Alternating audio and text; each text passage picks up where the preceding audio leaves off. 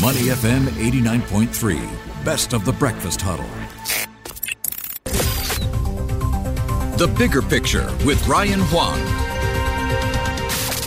Money FM 89.3, The Breakfast Huddle with Elliot Danker, Bharati Jagdish and Ryan Huang. It's time now for The Bigger Picture. So overall, the IMF is saying it's worried that the global economic recovery has lost momentum and is becoming increasingly divided. Tell us more, Ryan. That's right. So the IMF is calling it a dangerous divergence between the rich and the poorer countries. So it's pointing to a couple of things.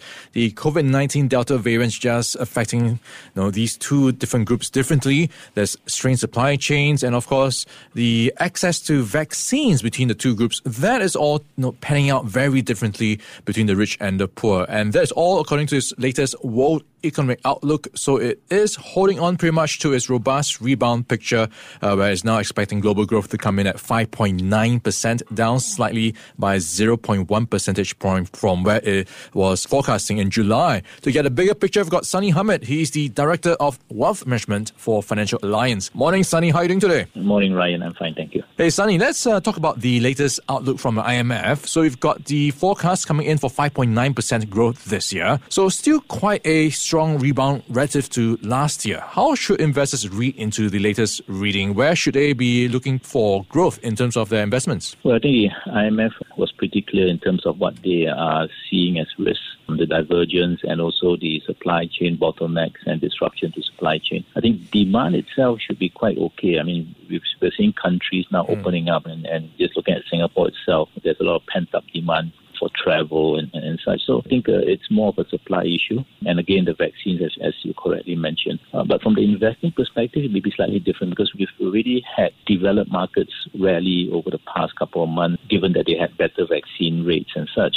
What's lagging is the emerging markets. So the big question now is, will there be a rotation out from developed markets into emerging markets, especially as we head into year-end and early next year? Yeah, I've heard about all these supply chain issues, especially with the iPhone 13 in the headlines, because Apple may be slashing their production targets by around 11% because of the chip shortage. How long do you see these issues plaguing businesses? It could be prolonged in a sense that we're seeing everything that's got to do with electronics, either game sets, iPhones, phones, cars and such, all having this issue because chips are basically everywhere. It will take some time. I think 2022 will still be patchy in terms of supply. So I guess at the end of the day, one thing has to adjust for it, and basically that's prices. And I think that's also where the IMF and many central banks are worried that prices will have to adjust higher to reflect the supply disruptions. Yeah, Sani, we've talked about how inflation is becoming an increasing worry these days. Prices of a lot of things are going up, commodities,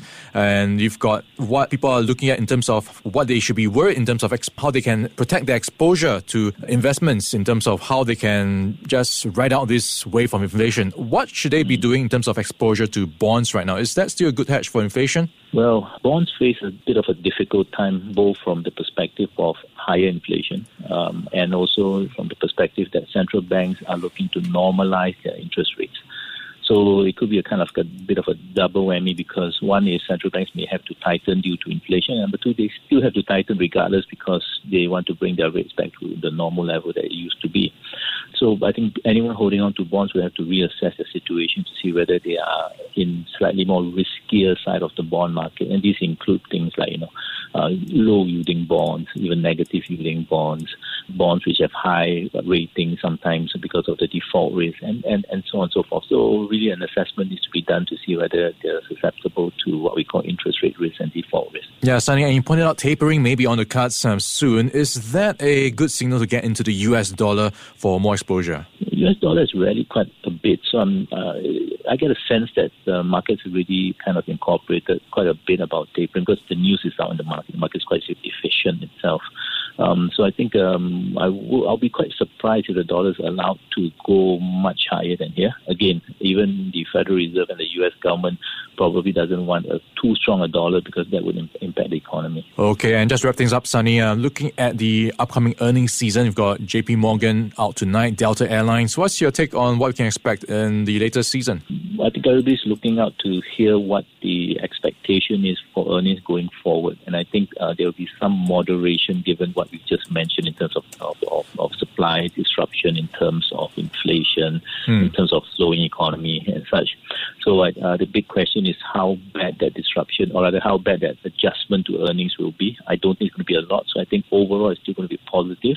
But everybody's just listening out to hear whether there's any negativity in some of the statements coming out. Okay, so some things to look out for in the upcoming weeks when you get more report cards. We've been chatting with Sani Hamid. He's the Director of Wealth Management for Financial Alliance. Sani, thanks for your time today. Thanks for having me. Before acting on the information on Money FM, please consider if it's suitable for your own investment objectives, financial situation, and risk tolerance. To listen to more great interviews, download our podcasts at moneyfm893.sg or download our audio app. That's AWEDIO.